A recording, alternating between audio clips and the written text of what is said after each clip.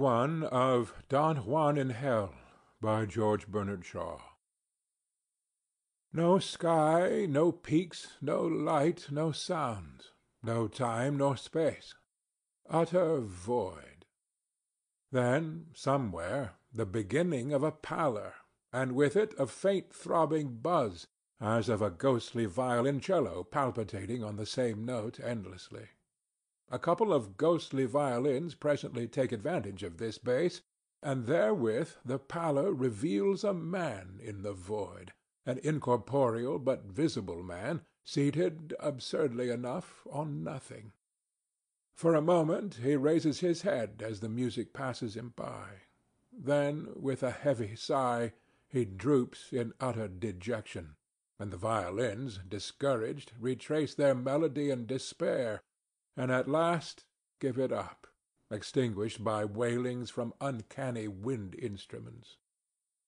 It is all very odd. One recognizes the Mozartian strain, and on this hint, and by the aid of certain sparkles of violet light in the pallor, the man's costume explains itself as that of a Spanish nobleman of the 15th to 16th century.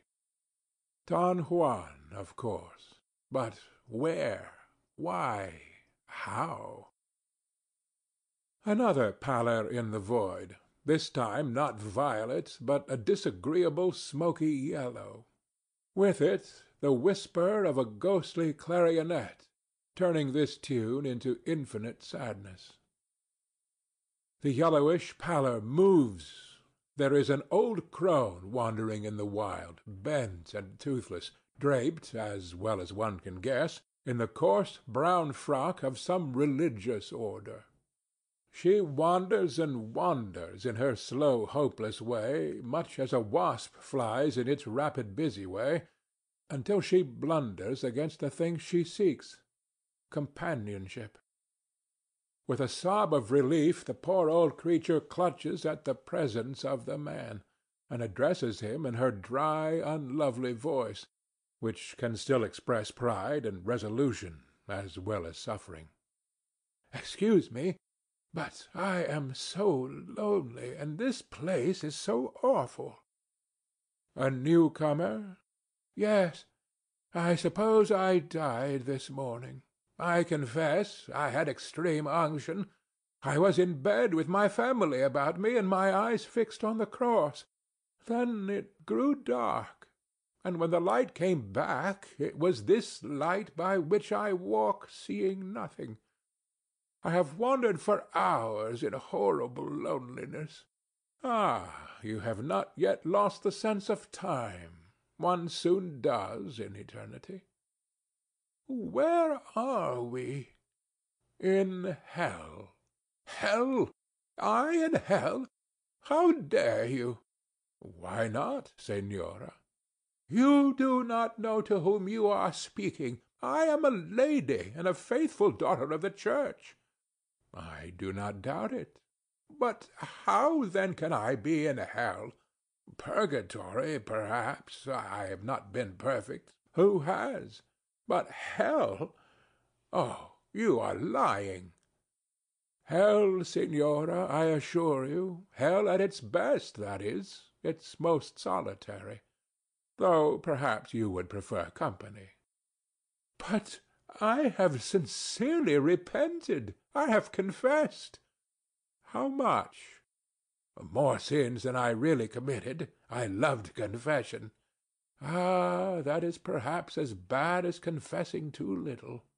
At all events, Senora, whether by oversight or intention, you are certainly damned, like myself, and there is nothing for it now but to make the best of it." "Oh, and I might have been so much wickeder. All my good deeds wasted. It is unjust." "No, you were fully and clearly warned. For your bad deeds, vicarious atonement, mercy without justice. For your good deeds, justice without mercy. We have many good people here." "Were you a good man?" "I was a murderer." "A murderer! Oh, how dare they send me to herd with murderers? I was not as bad as that. I was a good woman. There is some mistake. Where can I have it set right?" "I do not know whether mistakes can be corrected here. Probably they will not admit a mistake, even if they have made one." "But whom can I ask?" "I should ask the devil, Senora. He understands the ways of this place, which is more than I ever could." "The devil! I speak to the devil?" "In hell, Senora, the devil is the leader of the best society." "I tell you, wretch, I know I am not in hell." "How do you know?" "Because I feel no pain." "Oh, then there is no mistake. You are intentionally damned." "Why do you say that?" "Because hell, Senora, is a place for the wicked. The wicked are quite comfortable in it. It was made for them. You tell me you feel no pain. I conclude you are one of those for whom hell exists." "Do you feel no pain?" "I am not one of the wicked, Senora. Therefore it bores me beyond description, beyond belief." "Not one of the wicked? You said you were a murderer." "Only a duel. I ran my sword through an old man who was trying to run his through me." "If you were a gentleman, that was not a murder." "The old man called it murder because he was, he said, defending his daughter's honor. By this he meant that because I foolishly fell in love with her and told her so, she screamed, and he tried to assassinate me after calling me insulting names." "You were like all men, libertines and murderers all. And yet we meet here, dear lady." "Listen to me. My father was slain by just such a wretch as you, in just such a duel, for just such a cause. I screamed. It was my duty. My father drew on my assailant. His honor demanded it. He fell. That was the reward of honor. I am here. In hell, you tell me that is the reward of duty. Is there justice in heaven? No, but there is justice in hell. Heaven is far above such idle human personalities. You will be welcome in hell, Senora. Hell is the home of honor, duty, justice, and the rest of the 7 deadly virtues.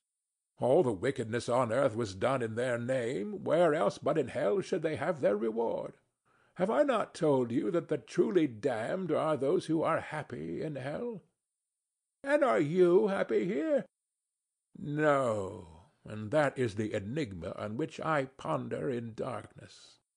Why am I here? I, who repudiated all duty, trampled honor underfoot, and laughed at justice. Oh, what do I care why you are here? Why am I here? I, who sacrificed all my inclinations to womanly virtue and propriety. Patience, lady. You will be perfectly happy and at home here. As with the poet, hell is a city much like Seville. Happy! Here, where I am nothing, where I am nobody.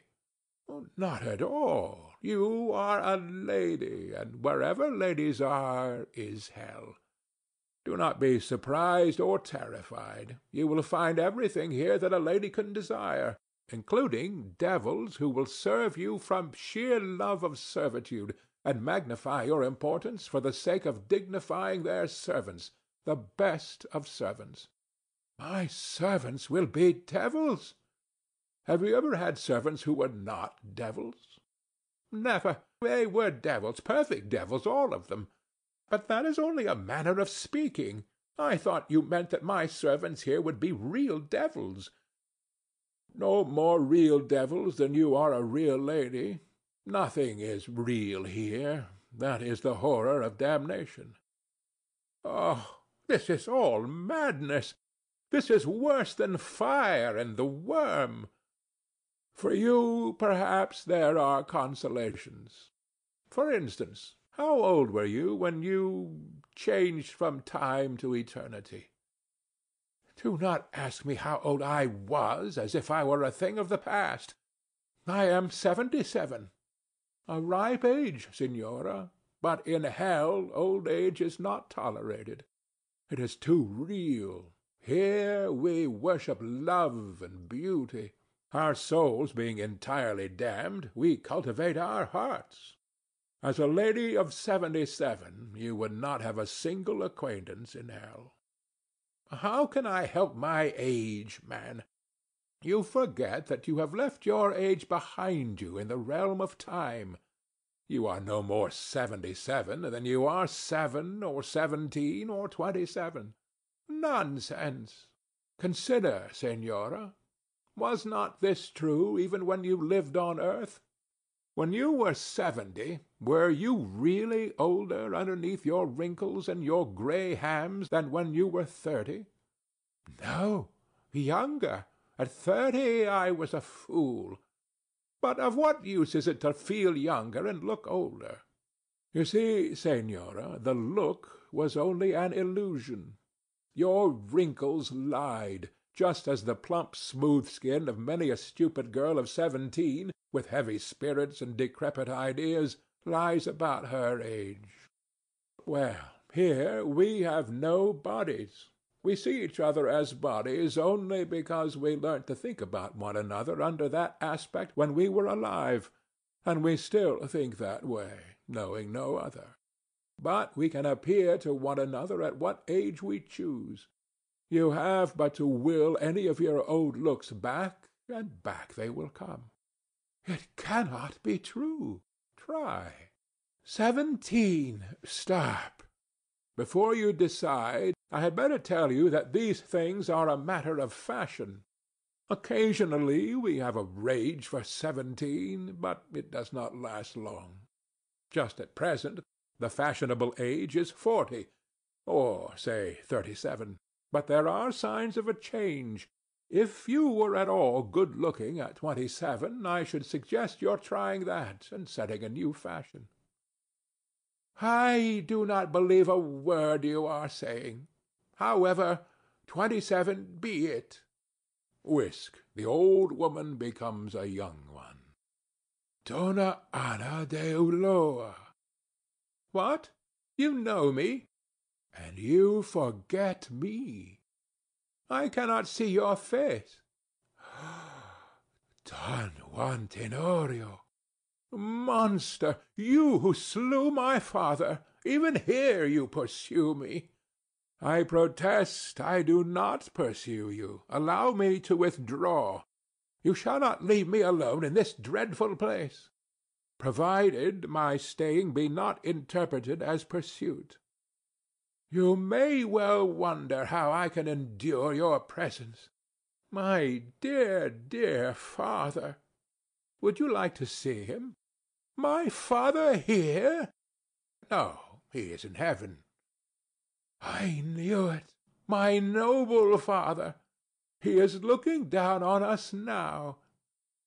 Oh, what must he feel to see his daughter in this place and in conversation with his murderer? By the way, if we should meet him, how can we meet him? He is in heaven. He condescends to look in upon us here from time to time. Heaven bores him. So let me warn you that if you meet him, he will be mortally offended if you speak of me as his murderer. He maintains that he was a much better swordsman than I, and that if his foot had not slipped, he would have killed me. No doubt he is right. I was not a good fencer. I never dispute the point, so we are excellent friends. It is no dishonor to a soldier to be proud of his skill in arms. You would rather not meet him, probably. How dare you say that? Oh, that is the usual feeling here. You may remember that on earth, though of course we'd never confessed it, The death of any one we knew, even those we liked best, was always mingled with a certain satisfaction at being finally done with them. Monster! Never, never!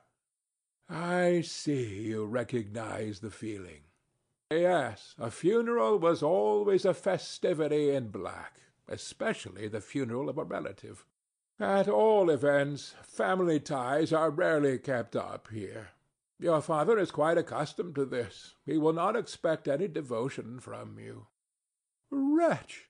I wore mourning for him all my life. Yes, and it became you. But a life of mourning is one thing, an eternity of it quite another. Besides, here you are as dead as he. Can anything be more ridiculous than one dead person mourning for another? Do not look shocked, my dear Anna, and do not be alarmed. There is plenty of humbug in hell. Indeed, there is hardly anything else. But the humbug of death and age and change is dropped, because here we are all dead and all eternal.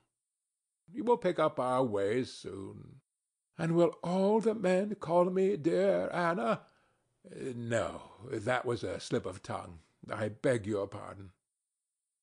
Juan, did you really love me when you behaved so disgracefully to me?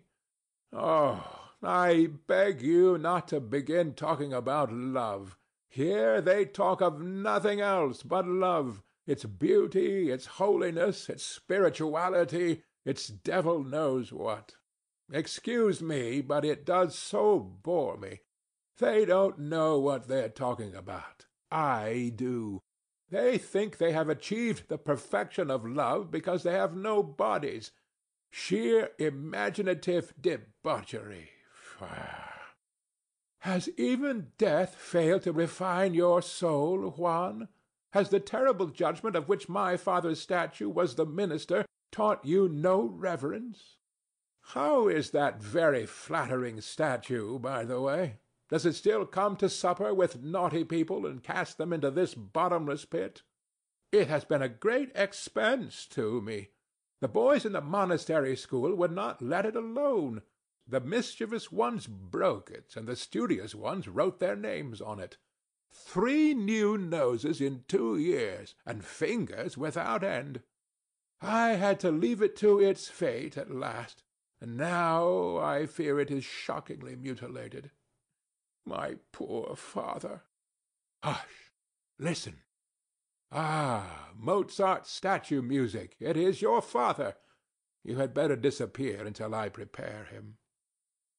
From the void comes a living statue of white marble, designed to represent a majestic old man.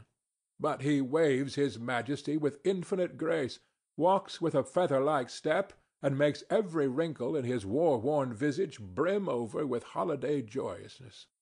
To his sculptor he owes a perfectly trained figure, which he carries erect and trim, and the ends of his moustache curl up, elastic as watch-springs, giving him an air which, but for its Spanish dignity, would be called jaunty. He is on the pleasantest terms with Don Juan. Ah, here you are, my friend. Why don't you learn to sing the splendid music Mozart has written for you? Unluckily, he has written it for a bass voice. Mine is a countertenor. Well, have you repented yet? I have too much consideration for you to repent, Don Gonzalo. If I did, you would have no excuse for coming from heaven to argue with me. True. Remain obdurate, my boy. I wish I had killed you, as I should have done but for an accident. Then I should have come here, and you would have had a statue and a reputation for piety to live up to. Any news? Yes, your daughter is dead. My daughter? Oh, the one you were taken with. Let me see. What was her name? Anna. To be sure, Anna. A good-looking girl, if I recollect aright. Have you warned what's his name? Her husband? My friend Ottavio? No, I have not seen him since Anna arrived.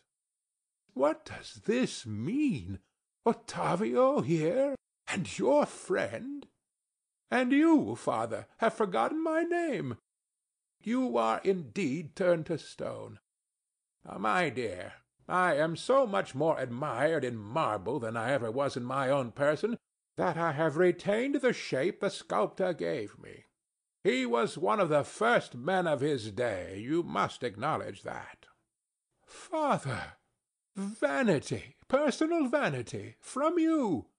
Ah, you have outlived that weakness, my daughter.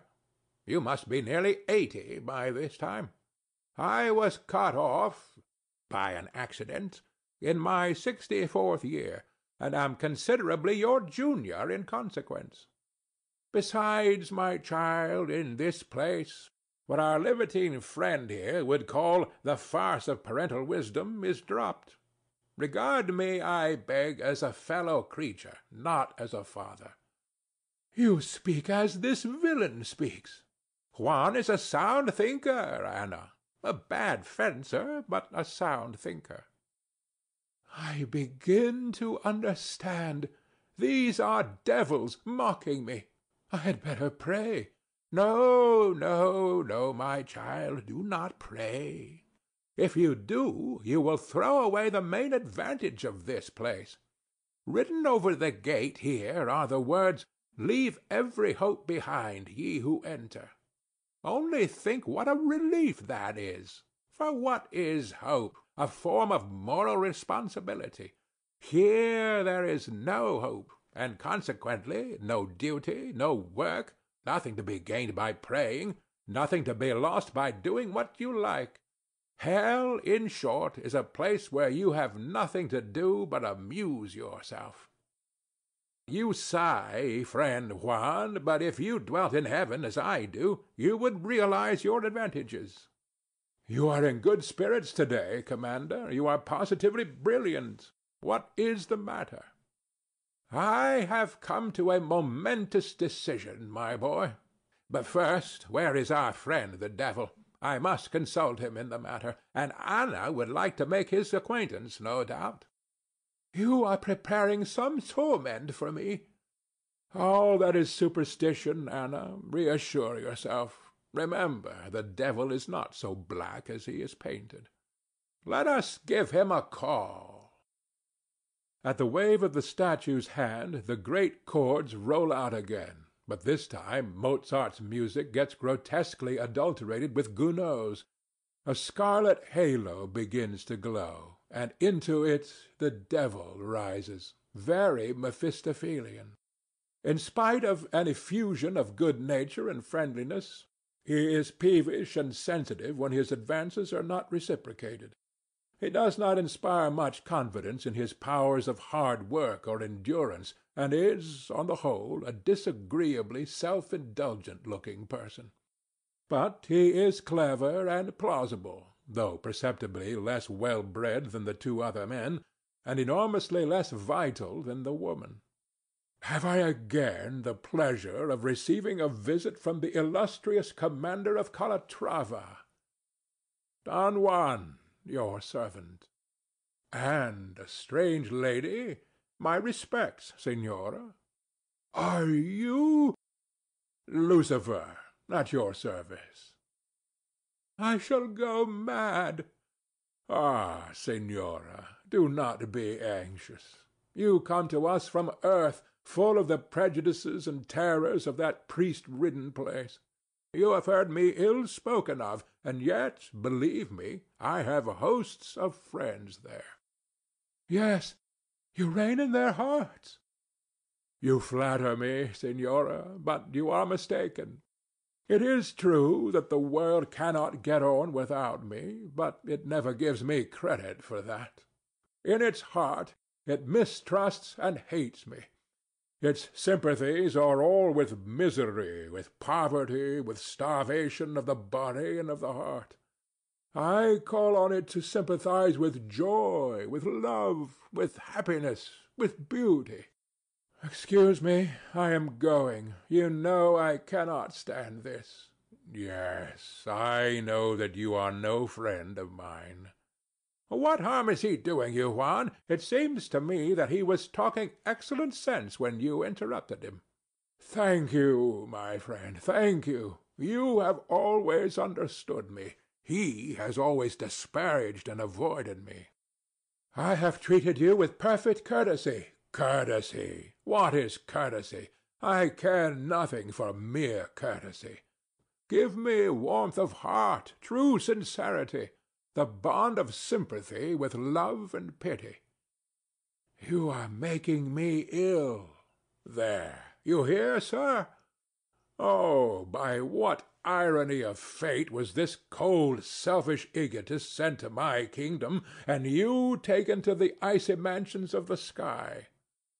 I can't complain. I was a hypocrite, and it served me right to be sent to heaven. Why, sir, do you not join us, and leave a sphere for which your temperament is too sympathetic, your heart too warm, your capacity for enjoyment too generous? I have this day resolved to do so. In future, excellent son of the morning, I am yours. I have left heaven forever.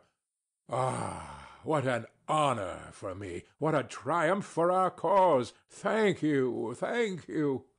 And now, my friend, I may call you so at last, could you not persuade him to take the place you have left vacant above? I cannot conscientiously recommend anybody with whom I am on friendly terms to deliberately make himself dull and uncomfortable. Of course not. But are you sure he would be uncomfortable? Of course, you know best. You brought him here originally, and we had the greatest hopes of him. His sentiments were in the best taste of our best people. You remember how he sang? Viva la femmine, viva il bon vivo, sostegno la gloria de Manita. Precisely. Well, he never sings for us now. Do you complain of that? Hell is full of musical amateurs. Music is the brandy of the damned. May not one lost soul be permitted to abstain? You dare blaspheme against the sublimest of the arts. You talk like a hysterical woman fawning on a fiddler. I am not angry. I merely pity you. You have no soul, and you are unconscious of all that you lose. Now you, Senor Commander, are a born musician. How well you sing! Mozart would be delighted, if he were still here, but he moped and went to heaven. Curious how these clever men, whom you would have supposed born to be popular here, have turned out social failures, like Don Juan. I am really very sorry to be a social failure. Not that we don't admire your intellect, you know. We do.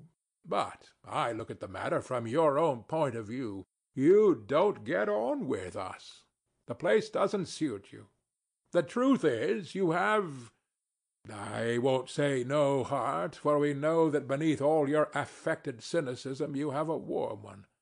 Don't, please don't. Well, you've no capacity for enjoyment. Will that satisfy you? It is a somewhat less insufferable form of cant than the other. But if you'll allow me, I'll take refuge, as usual, in solitude. Why not take refuge in heaven? That's the proper place for you. Come, Senora, could you not persuade him for his own good to try a change of air? But can he go to heaven if he wants to? What's to prevent him? Can anybody? Can I go to heaven if I want to? Certainly, if your taste lies that way. But why doesn't everybody go to heaven, then? I can tell you that, my dear. It's because heaven is the most angelically dull place in all creation. That's why. His Excellency the Commander puts it with military bluntness, but the strain of living in heaven is intolerable. There is a notion that I was turned out of it. But as a matter of fact, nothing could have induced me to stay there. I simply left and organized this place. I don't wonder at it. Nobody could stand an eternity of heaven. Oh, it suits some people. Let us be just, Commander. It is a question of temperament. I don't admire the heavenly temperament. I don't understand it. I don't know that I particularly want to understand it. But it takes all sorts to make a universe. There is no accounting for tastes. There are people who like it. I think Don Juan would like it.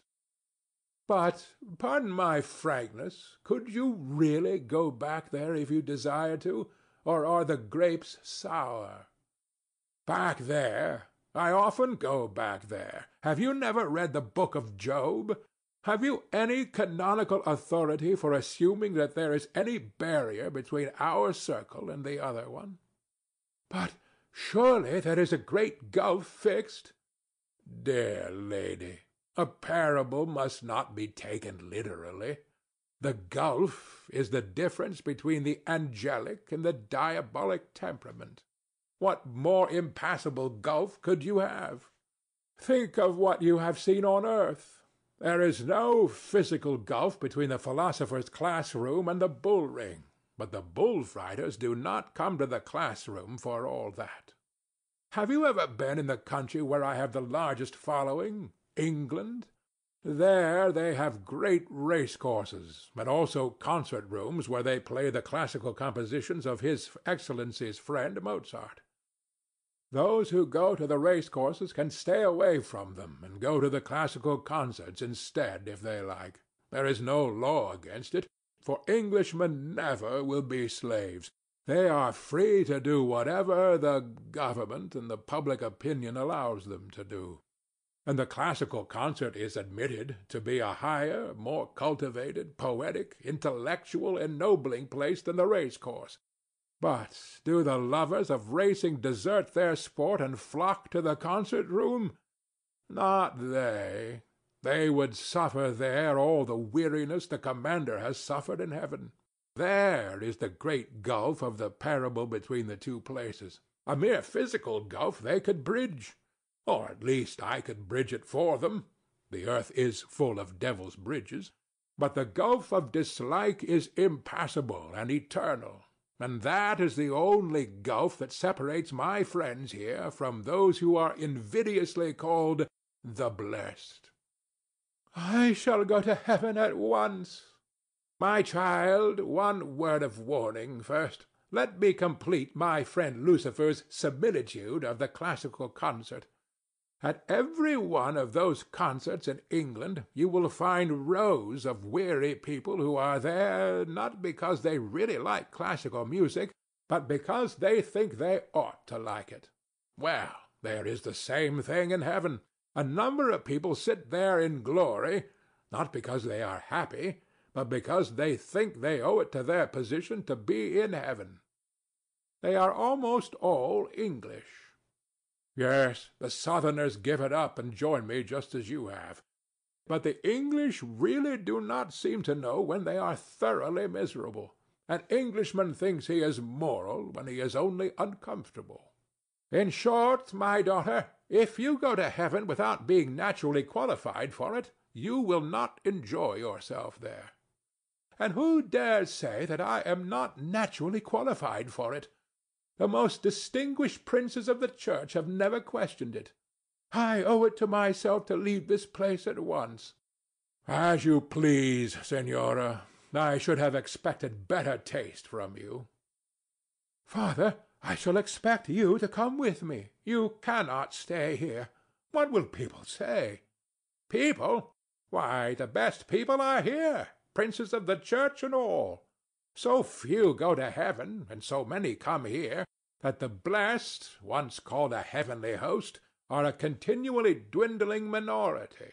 The saints, the fathers, the elect of long ago are the cranks, the faddists, the outsiders of today.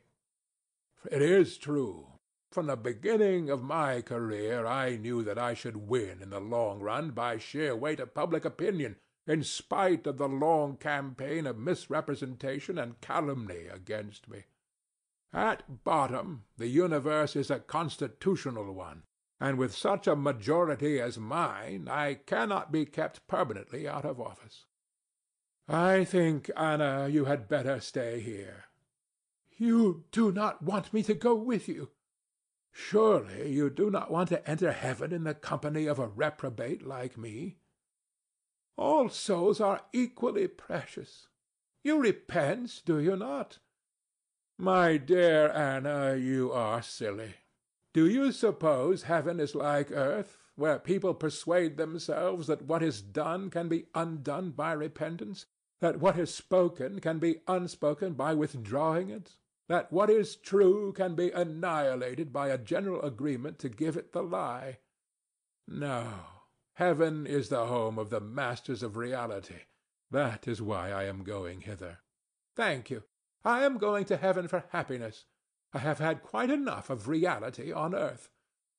Then you must stay here, for hell is the home of the unreal and of the seekers of happiness. It is the only refuge from heaven, which is, as I tell you, the home of the masters of reality, and from earth, which is the home of the slaves of reality. The earth is a nursery in which men and women play at being heroes and heroines, saints and sinners. But they are dragged down from their fool's paradise by their bodies.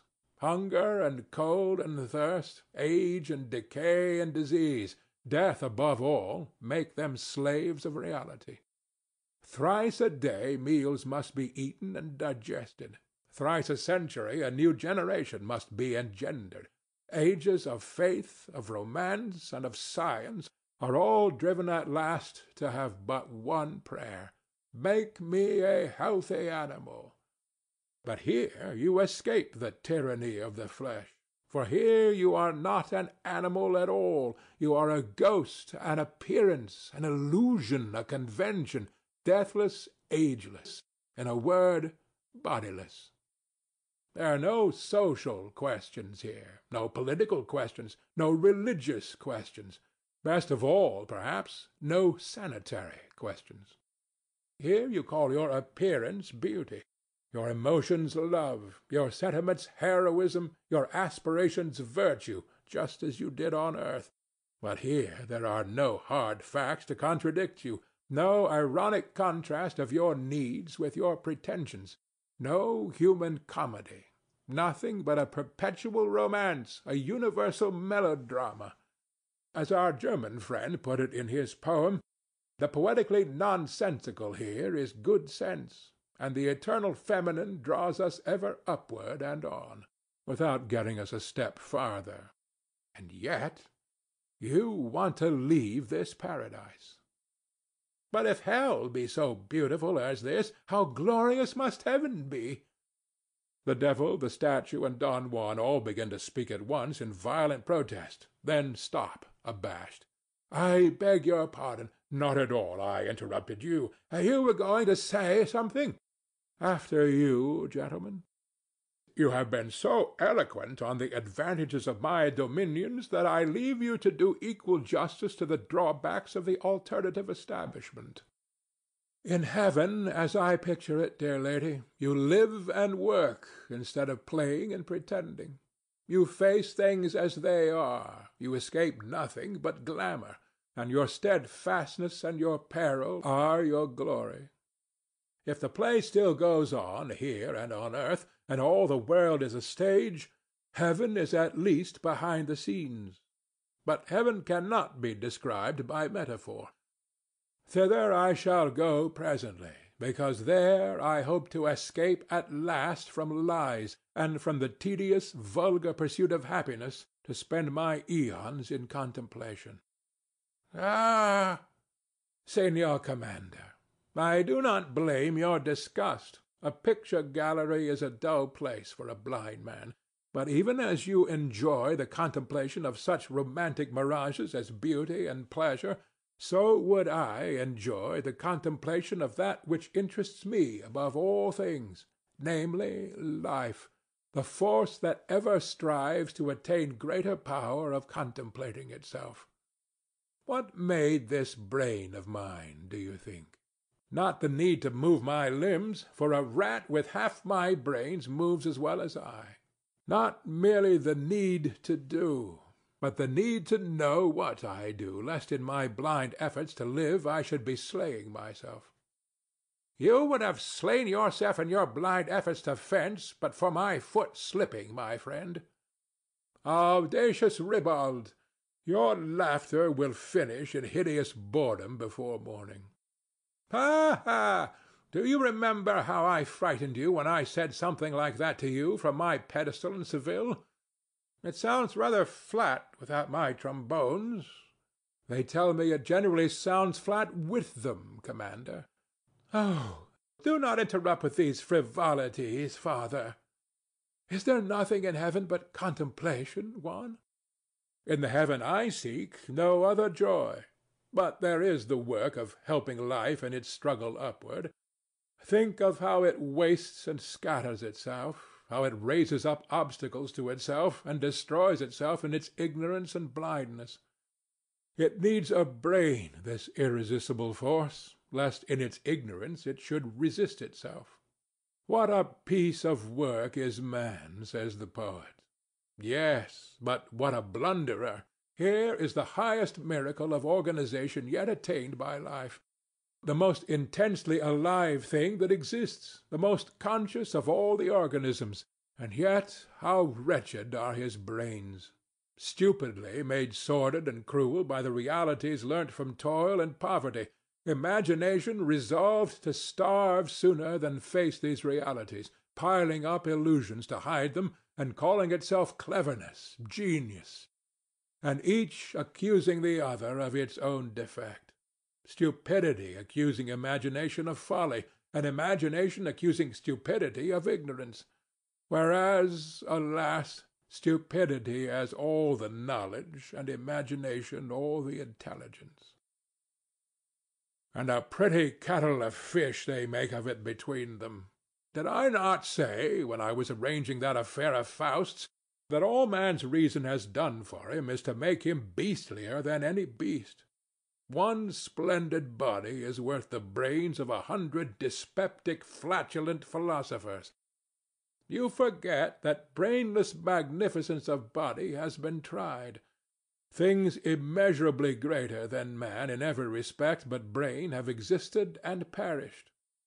The megatherium, the ichthyosaurus, have paced the earth with 7-league steps and hidden the day with cloud-vast wings. Where are they now? Fossils in museums, and so few and imperfect at that a knuckle-bone or a tooth of one of them is prized beyond the lives of 1,000 soldiers. These things lived and wanted to live, but for lack of brains they did not know how to carry out their purpose, and so destroyed themselves. And is man any the less destroying himself for all this boasted brain of his? Have you walked up and down the earth lately? I have, and I have examined man's wonderful inventions. And I tell you that in the arts of life man invents nothing, but in the arts of death he outdoes nature herself, and produces by chemistry and machinery all the slaughter of plague, pestilence, and famine. The peasant I tempt to-day eats and drinks what was eaten and drunk by the peasants of 10,000 years ago, and the house he lives in has not altered as much in 1,000 centuries as the fashion of a lady's bonnet in a score of weeks. But when he goes out to slay, he carries a marvel of mechanism that lets loose at the touch of his finger all the hidden molecular energies and leaves the javelin, the arrow, the blowpipe of his fathers far behind. In the arts of peace man is a bungler. I have seen his cotton factories and the like, with machinery that a greedy dog could have invented if it wanted money instead of food. I know his clumsy typewriters and bungling locomotives and tedious bicycles. They are toys compared to the Maxim gun, the submarine torpedo boat. There is nothing in man's industrial machinery but his greed and sloth. His heart is in his weapons. This marvelous force of life of which you boast is a force of death. Man measures his strength by his destructiveness. What is his religion? An excuse for hating me. What is his law? An excuse for hanging you. What is his morality, gentility? An excuse for consuming without producing. What is his art? An excuse for gloating over pictures of slaughter. What are his politics?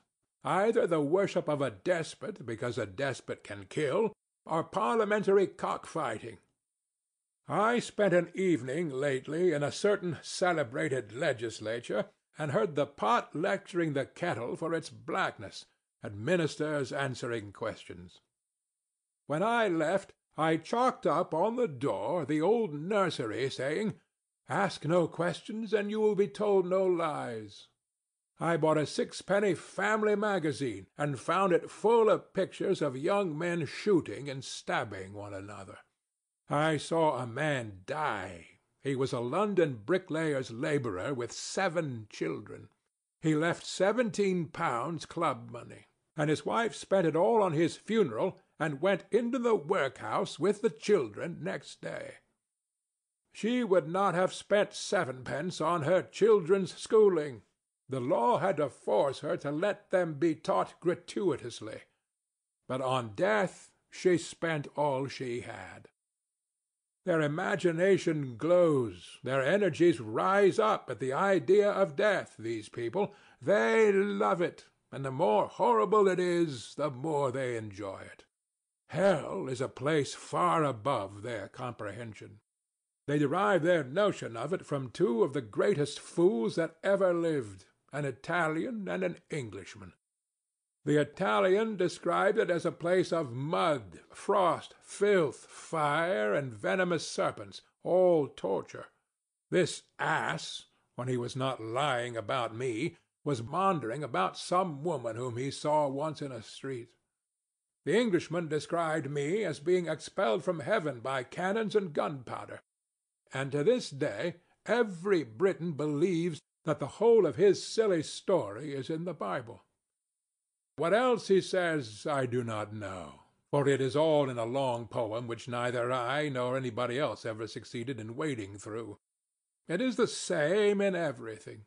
The highest form of literature is the tragedy, a play in which everybody is murdered at the end. In the old chronicles you read of earthquakes and pestilences, and are told that these showed the power and majesty of God and the littleness of man. Nowadays the chronicles describe battles.